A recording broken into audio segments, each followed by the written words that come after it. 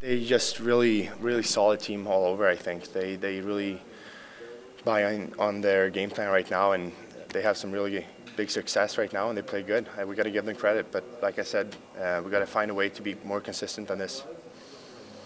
Is that one of those games you guys aren't going to worry about too much? I mean, you guys have been playing good hockey. Your first regulation loss in 9 games. I mean, it's tough. You're back from the break, but how would you sum it up moving forward anyway?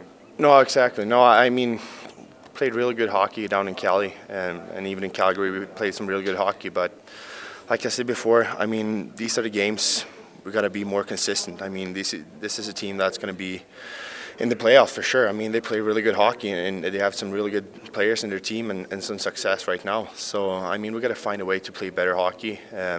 Even if we don't win the game, we got to find a way to play better, because right now they just find a way to win way too easy, and it's not good enough. So one of the games where you feel bad for Cam Talbot, the way he's played for you guys of late? Yeah, I mean, he's been really good all over, and I mean, he's been winning a lot of games for us. So everybody has a bad night a couple times this season. So we got to stick up for him for sure. Thanks. Read that, Saucer Clefbaum.